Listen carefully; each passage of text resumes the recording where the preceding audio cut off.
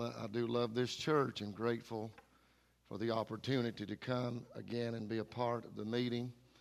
I would just come and clean the toilets, and I mean that. And if you need me to do that, I'll still do that. But to be able to share a word is such a blessing and an honor. I want you to take your Bible, please, to 2 Corinthians chapter number 7. 2 Corinthians chapter 7. At the first of this year, you preachers can identify with this. When I go out and preach meetings, we would call them sugar sticks. In times past, you can call me shallow, immature if you'd like. But I would set certain sermons aside and say, now that one will work in other places. But the Holy Spirit matured me this year, and He's told me whatever I preach at the church will work anywhere else. And wherever my heart is, that's what I'm supposed to preach. And so for some times I've been preaching through the book of 2 Corinthians, and we went through 1 Corinthians and now 2 Corinthians. And I want to give you what's in my heart this evening. Would you stand with me, please? And I won't preach long. I've got a rather lengthy introduction because this is a series of sermons. When I say lengthy, it won't be long, just a tad bit lengthy. And then I'll probably give you one point tonight. I think that's what's in my heart to do. And so I trust you'll pray for us. 2 Corinthians chapter 7 and verse 1, Paul says, having therefore these promises, dearly beloved, let us cleanse ourselves from all filthiness of the flesh and spirit, perfecting holiness in the fear of God. Receive us. We have wronged no man. We have corrupted no man. We have defrauded no man. I speak not this to condemn you, for I have said before that ye are in our hearts to die and to live with you. Great is my boldness of speech toward you. Great is my glorying of you. I am filled with comfort. I am exceeding joyful in all our tribulation. For when we were come into Macedonia, our flesh had no rest, but we were troubled on every side. Without were fightings, within were fears. Nevertheless, God that comforted those that are cast down, comforted us by the coming of Titus. And not by his coming only, but by the consolation wherewith he was comforted in you, when he told us of your earnest desire, your mourning, your fervent mind toward me, so that I rejoice the more. For though I made you sorry with a letter, I do not repent, though I did repent, for I perceive that the same epistle hath made you sorry, though it were but for a season. Now I rejoice, not that ye were made sorry, but that ye sorrowed to repentance. For ye were made sorry after a godly manner, that ye might receive damage by us in nothing. For godly sorrow worketh repentance to salvation, not to be repented of, but the sorrow of the world worketh death. For behold, this selfsame thing, that ye sorrowed after a godly sort, what carefulness it wrought in you. Yea, what clearing of yourselves. Yea, what indignation. Yea, what fear. Yea, what vehement desire. Yea, what zeal. Yea, what revenge. In all things ye have reproved yourself to be clear in this matter. Wherefore, though I wrote unto you, I did it not for his cause that had done the wrong, nor for his cause that suffered wrong, but that our care for you in the sight of God might appear unto you. Therefore we were comforted in your comfort, yea, and exceedingly the more joyed we for the joy of Titus, because his spirit was refreshed by you all. For if I've boasted anything to him of you, I'm not ashamed. But as we speak all things to you in truth, even so our boasting, which I made before Titus, is found a truth. And his inward affection is more abundant toward you, whilst he remembers the obedience of you all, how with fear and trembling ye received him. I rejoice, therefore, that I have confidence in you in all things. You can be seated. I want to look at this chapter for a few moments tonight. And I want to look at this thought, or think about this thought, a cure for a crushed heart. A cure for a crushed heart. It was 1866 when Charles Haddon Spurgeon shocked his then 5,000 member congregation, announcing from his pulpit, quote, I'm the subject of depression so fearful that I hope none of you ever gets to such extremes of wretchedness. Mr. Spurgeon is not alone in this predicament. I'm certain that all of God's men, yea, all of God's people find themselves singing the blues at times. John Henry Jowett, another great preacher who pastored the Fifth Avenue Presbyterian Church in New York City, wrote to a friend in 1920, he said, quote, you can imagine that I have no ups and downs, but a lofty level of stretch of spiritual attainment with unbroken equanimity. By no means, I'm often perfectly wretched, and everything appears murky. It was written about Alexander White, one of Scotland's greatest preachers. It was said that often he had seasons of deep depression regarding the results of his work in the pulpit and among his people. In other words, Alexander White did not think he was too effective in his pulpit ministry. He often doubted whether or not he was adequate to do the job that God had called him to do. Now, the list of preachers and people could go on and on, because I think none of God's people or none of God's preachers are exempt from going through difficult times. Just because we set our mind on things above does not mean that we won't sink every now and again. Depression, as one writer called it, is the common cold of the soul. Now, if you're like that tonight, or you've been like that in days gone by, I've got some wonderful news. You can take courage because you're in good company. And as I've been studying through 2 Corinthians, I find it to be the most fascinating to me of all of Paul's letters, because Paul is more transparent. Paul is more vulnerable in 2 Corinthians. Paul tells the church at Corinth and tells the church at Copper's Branch that there's a chink in his armor.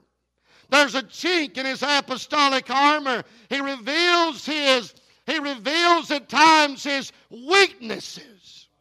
In fact, he says in chapter 1, I've got the sentence of death. Paul says, I don't think I can go on any further. Paul's at wit's end. And as we come to this chapter here, we find that Paul admits he's got the blues. He's expressing himself in a manner of depression. Look at verse 6. The Bible said he uses these words, cast down. It's a word that means depression or discouragement or lacking in hope or mental gloominess or low in the ground. Amen. Paul's admitting that he's not in a good place mentally. Not only that, Paul says, I'm not in a good place physically. For Paul says in verse 5, I just can't rest. Amen. I'm fighting on the outside, but there's fears on the inside. Now, ladies and gentlemen, if there had been a pharmaceutical place of employment in those days, Paul would have went by that establishment and got him a pill to take, because Paul is feeling anxious. Paul suffers from anxiety. Amen. Now, as he writes this letter, hear me, as he writes this letter to the Corinthians, he writes a severe letter. He talks about this severe letter. And as he writes this letter and sends this letter to the Corinthians, rebuking him for some reason, Paul replays this in his mind constantly. I think Paul, Brother Kevin, is second-guessing not necessarily the words he said, but maybe how stern he said these things to the church at Corinth. Have you ever been there before? I mean, have you ever on Sunday night pulled the covers up over you, and then you get to thinking about how you preached on that Sunday morning? Preachers, can I get a witness? And you think to yourself, man, I wish I wouldn't have said that. That was foolish. I wish I'd have said that differently. I wish I'd have said this instead. And all kinds of things flood your mind as you second guess what you told the church on that day. And then on Monday, it even gets worse. On Mondays, you wake up, the tempter sits on the foot of the bed and says, man, you've really messed up now. You made this statement. He magnifies a statement that you make, and before you leave the house on Monday morning, you think the church is going to go to pieces because of one thing that you said. Well, here's Paul. Paul fears that this letter that he wrote will drive an eternal wedge between the church and himself. Now, he's writing for a good cause. The enemy has came to the church at Corinth for the sole purpose of preaching a false gospel. For the sole purpose of causing the church that Paul loved to lose confidence, to lose that confidence in Paul's ministry, thereby ruining the work of Paul in the city of Corinth, driving an eternal wedge. And so concerned was Paul, he sends Titus to Corinth, to Macedonia, to find out the mood and feel what was taking place in the church, and then he and Titus were to come back to Troas for a rendezvous. And Titus would tell Paul the news of how that church received his message. Paul is concerned, brothers and sisters. And here's what happens. He shows up. Paul meets that appointed place. Paul shows up, but Titus did not show up. Titus is late. Now we can almost see Paul standing by that appointed rendezvousing place. Maybe watching the sun, knowing that it was such and such o'clock by the sunlight, and he sees that Titus is not come. There are no cell phones. There's no emails.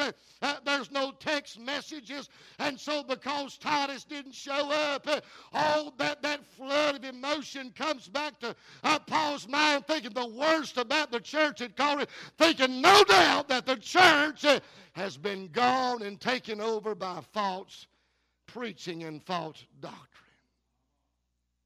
Fearing something has happened to Titus, Paul leaves Troas and comes to Macedonia.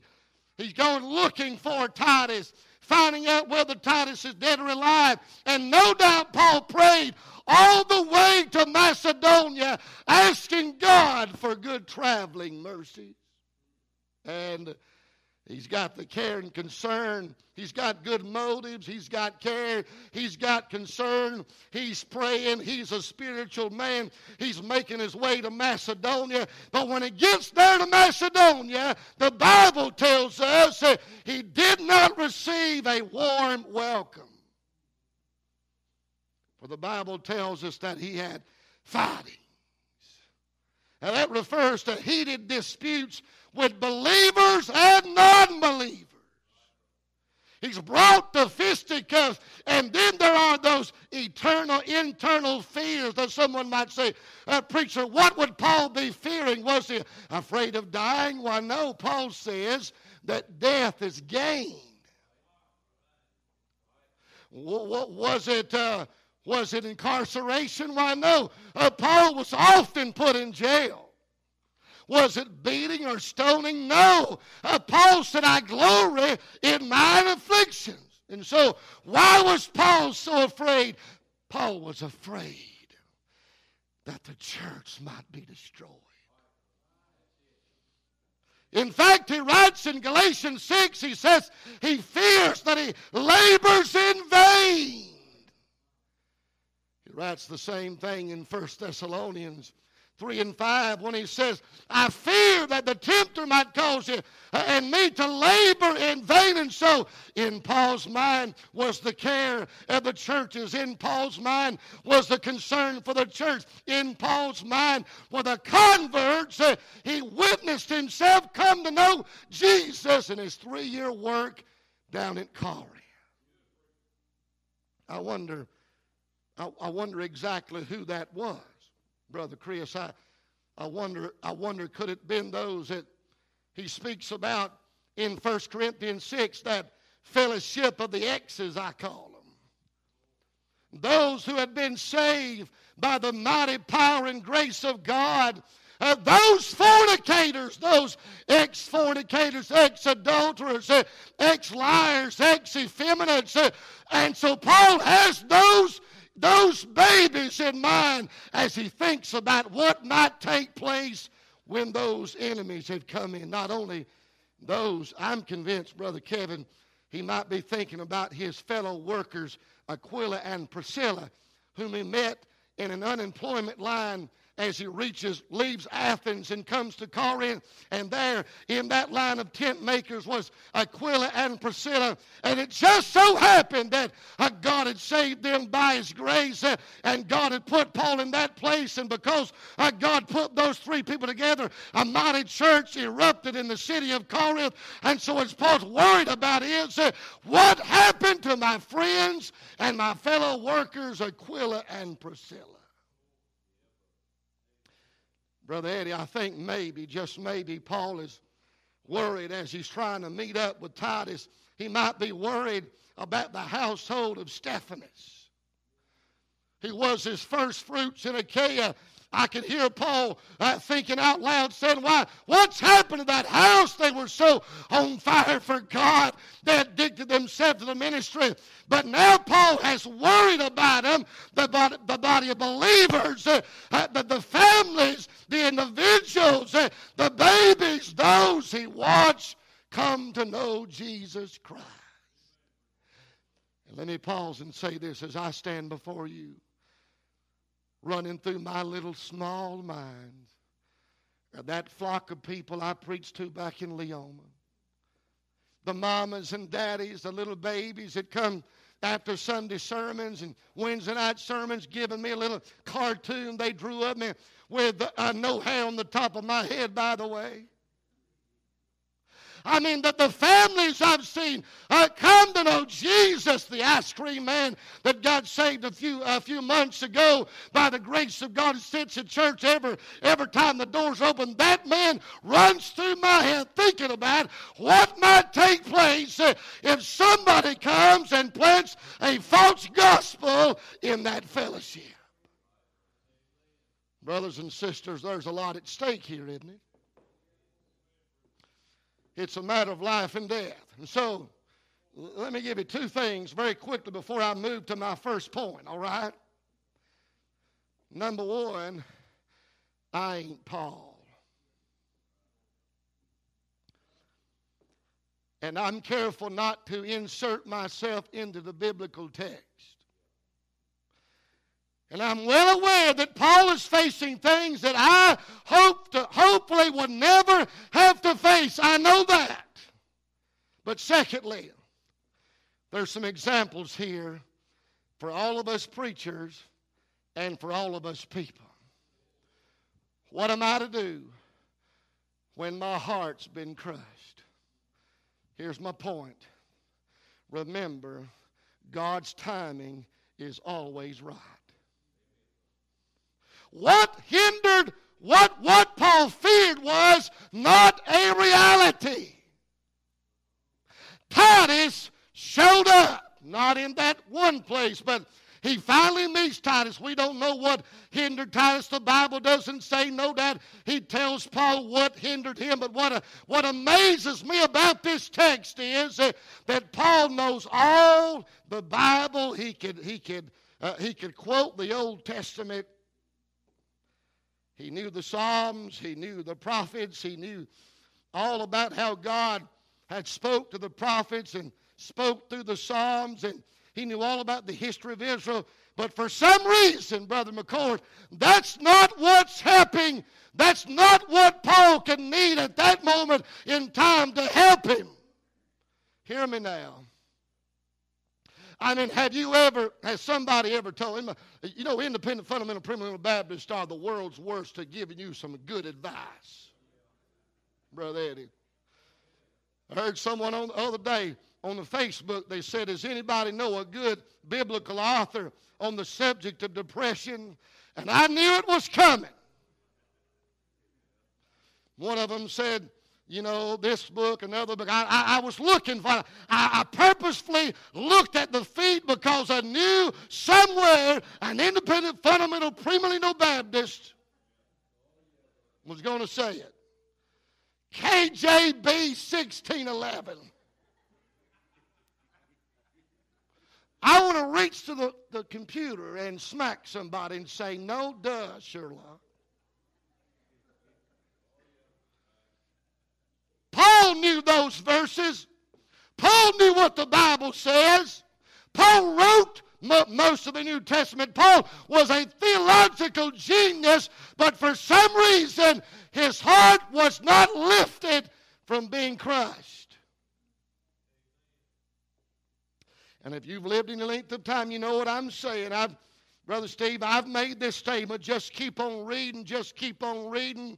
And people's told me, just read the Bible. And that's wonderful. We ought to read the Bible because it is God's book of life and rule for our lives. But for some reason, that ain't what helped Paul. I'm going to tell you what helped Paul. Listen to me.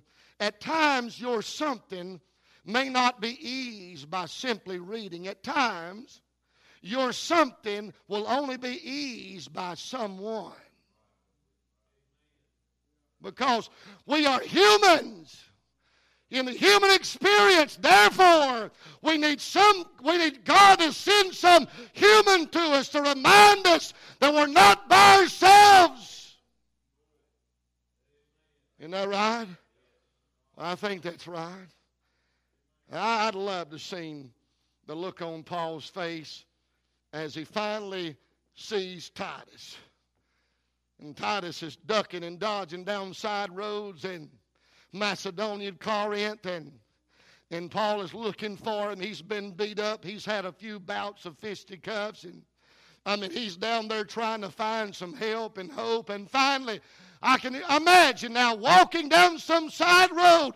There comes Titus, and Titus sees Paul, and Paul sees Titus, and their walk turns into a gait, and their gait turns into a run, and they do that customary Middle Eastern holy kiss. They kiss each other on the sides of the cheek, and then they embrace, and I can hear Paul say, Titus, where have you been? I've been worried sick. I've been worried to death, Titus. And listen to me.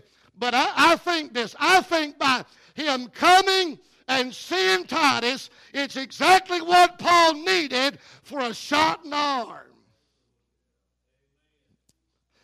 Amen. I may run in just a minute. One of the great things about being a Christian is Christians.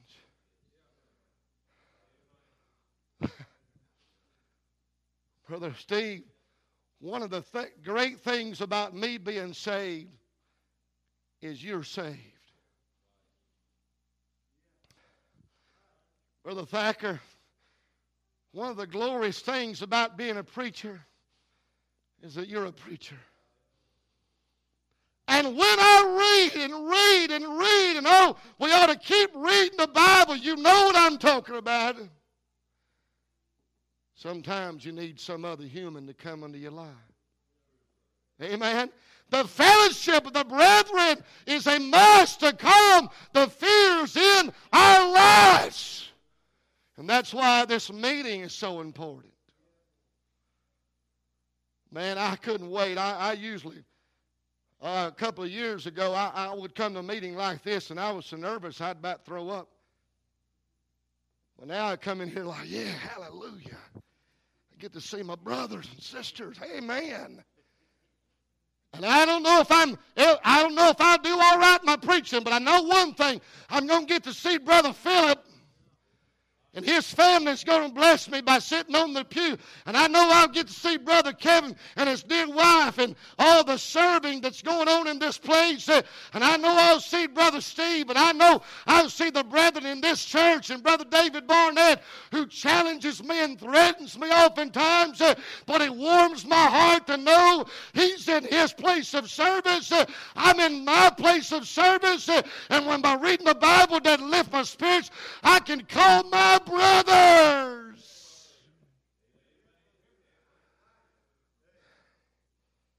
Isn't that right? I was reading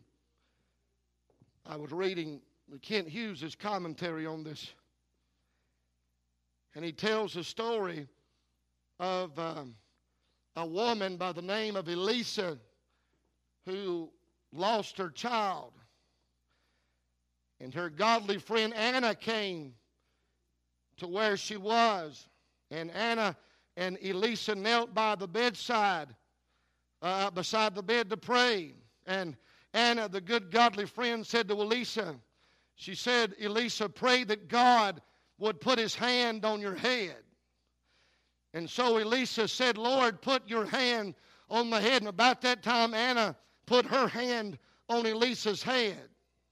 And Elisa started shouting and said, he done it. I felt something go through my body. And Anna said to Elisa, that was my hand. But Elisa said to Anna, but it was God's too.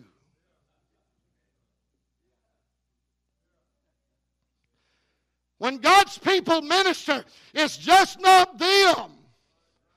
It's God working through them.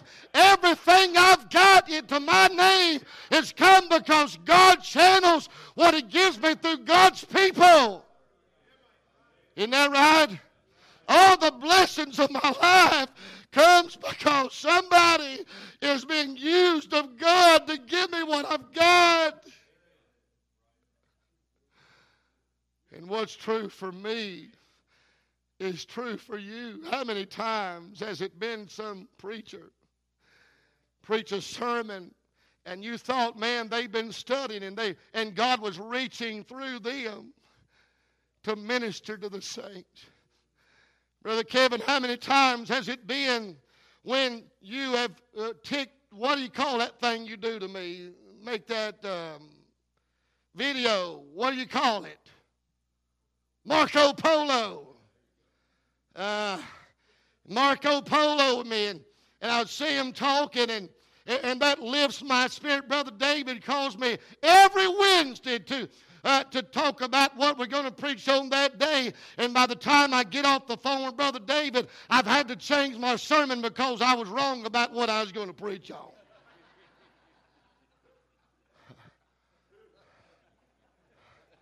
He calls me a dummy and idiot a few times.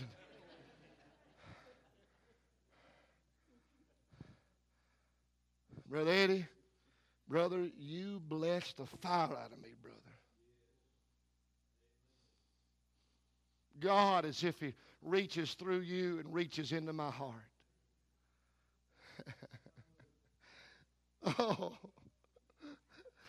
And oh, how we need each other. Those that preach the gospel, those that stand with the Word of God, we need each other. It may be a preacher. It may be a Sunday school teacher. It may be a layman. It may be just a text message. But somebody reaches out to bless you. That's God.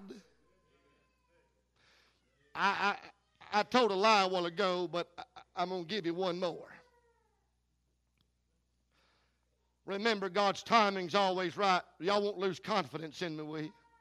Number 2, rejoice. This is very deep. I don't know if you can get it.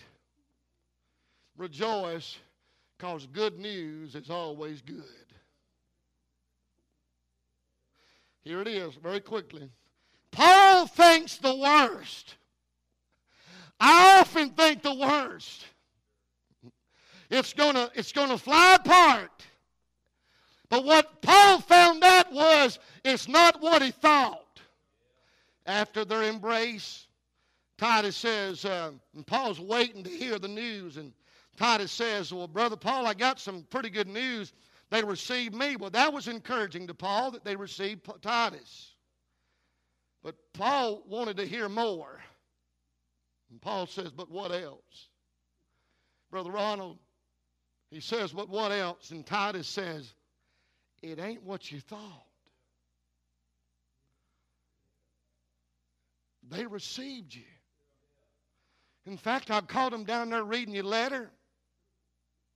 They was mourning. They was repenting. They were sorry. They were sorry that let these devils come in and sway their heart. And I'm just thinking out loud now. Brother Kevin, I can imagine one said, I don't know why we done it, Paul. I remember what I was when God sent his man to Corinth walking those cobblestone paths of that cosmopolitan town. And that man of God preached to my soul. And because God sent that man, I got saved. Oh, God, forgive me for doubting that.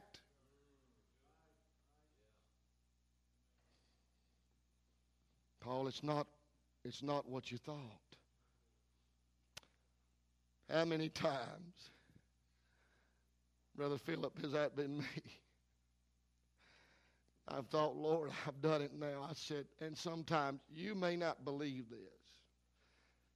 I open my mouth and insert my foot. When I'm preaching, I have had a tendency to look at somebody that's, I think, may be doing some sideways stuff.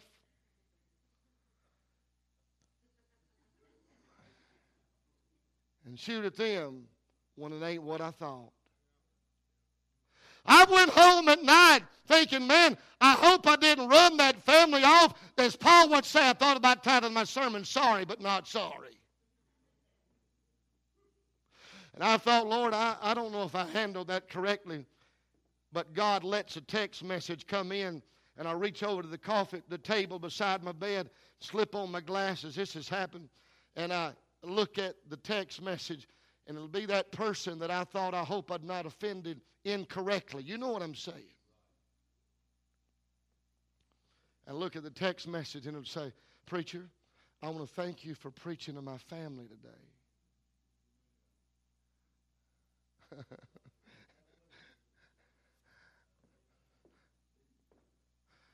It's not what I thought. Can you see Paul and Titus as Paul hears? It's not what you thought.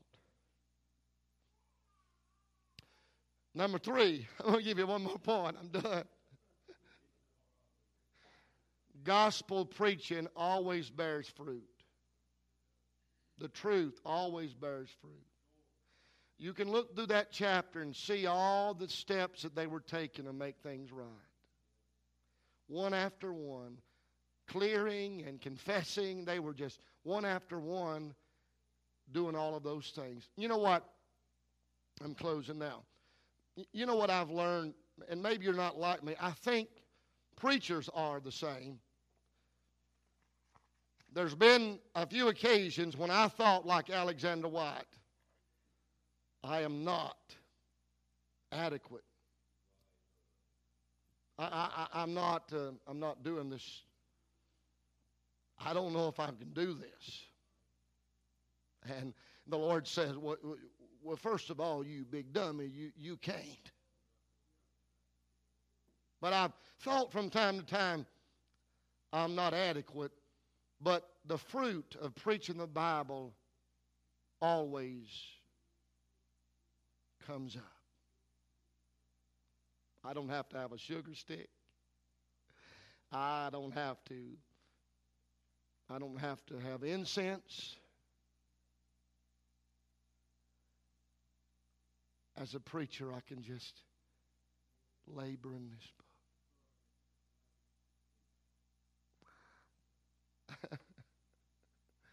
Now, let me say this for the church.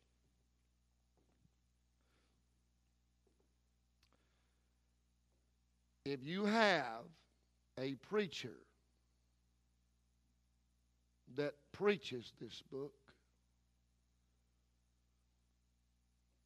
you ought to be concerned about his feelings, because he's a basket case at times. There are attacks on his mental capabilities. Now, y'all don't look at me like you looking like I need to go to the insane asylum. I'm sane. I ain't crazy. Just a little bit. Am I right, Brother Steve?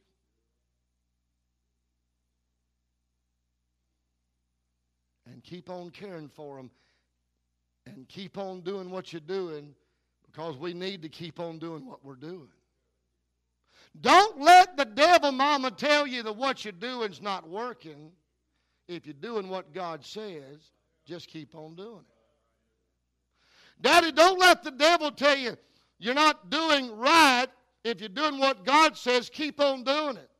Preacher, Sunday school teacher, deacon, just keep on doing what you're doing, because it always works in the end. Isn't that right? Father, thank you for the day. Thank you for your goodness and your grace.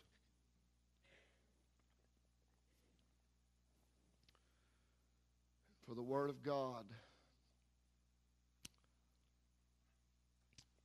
Thank you, Lord, for this letter that Paul wrote to the Corinthians. I pray, God, you'd apply it to our hearts. We'll be careful to give you praise. In Jesus' name, amen.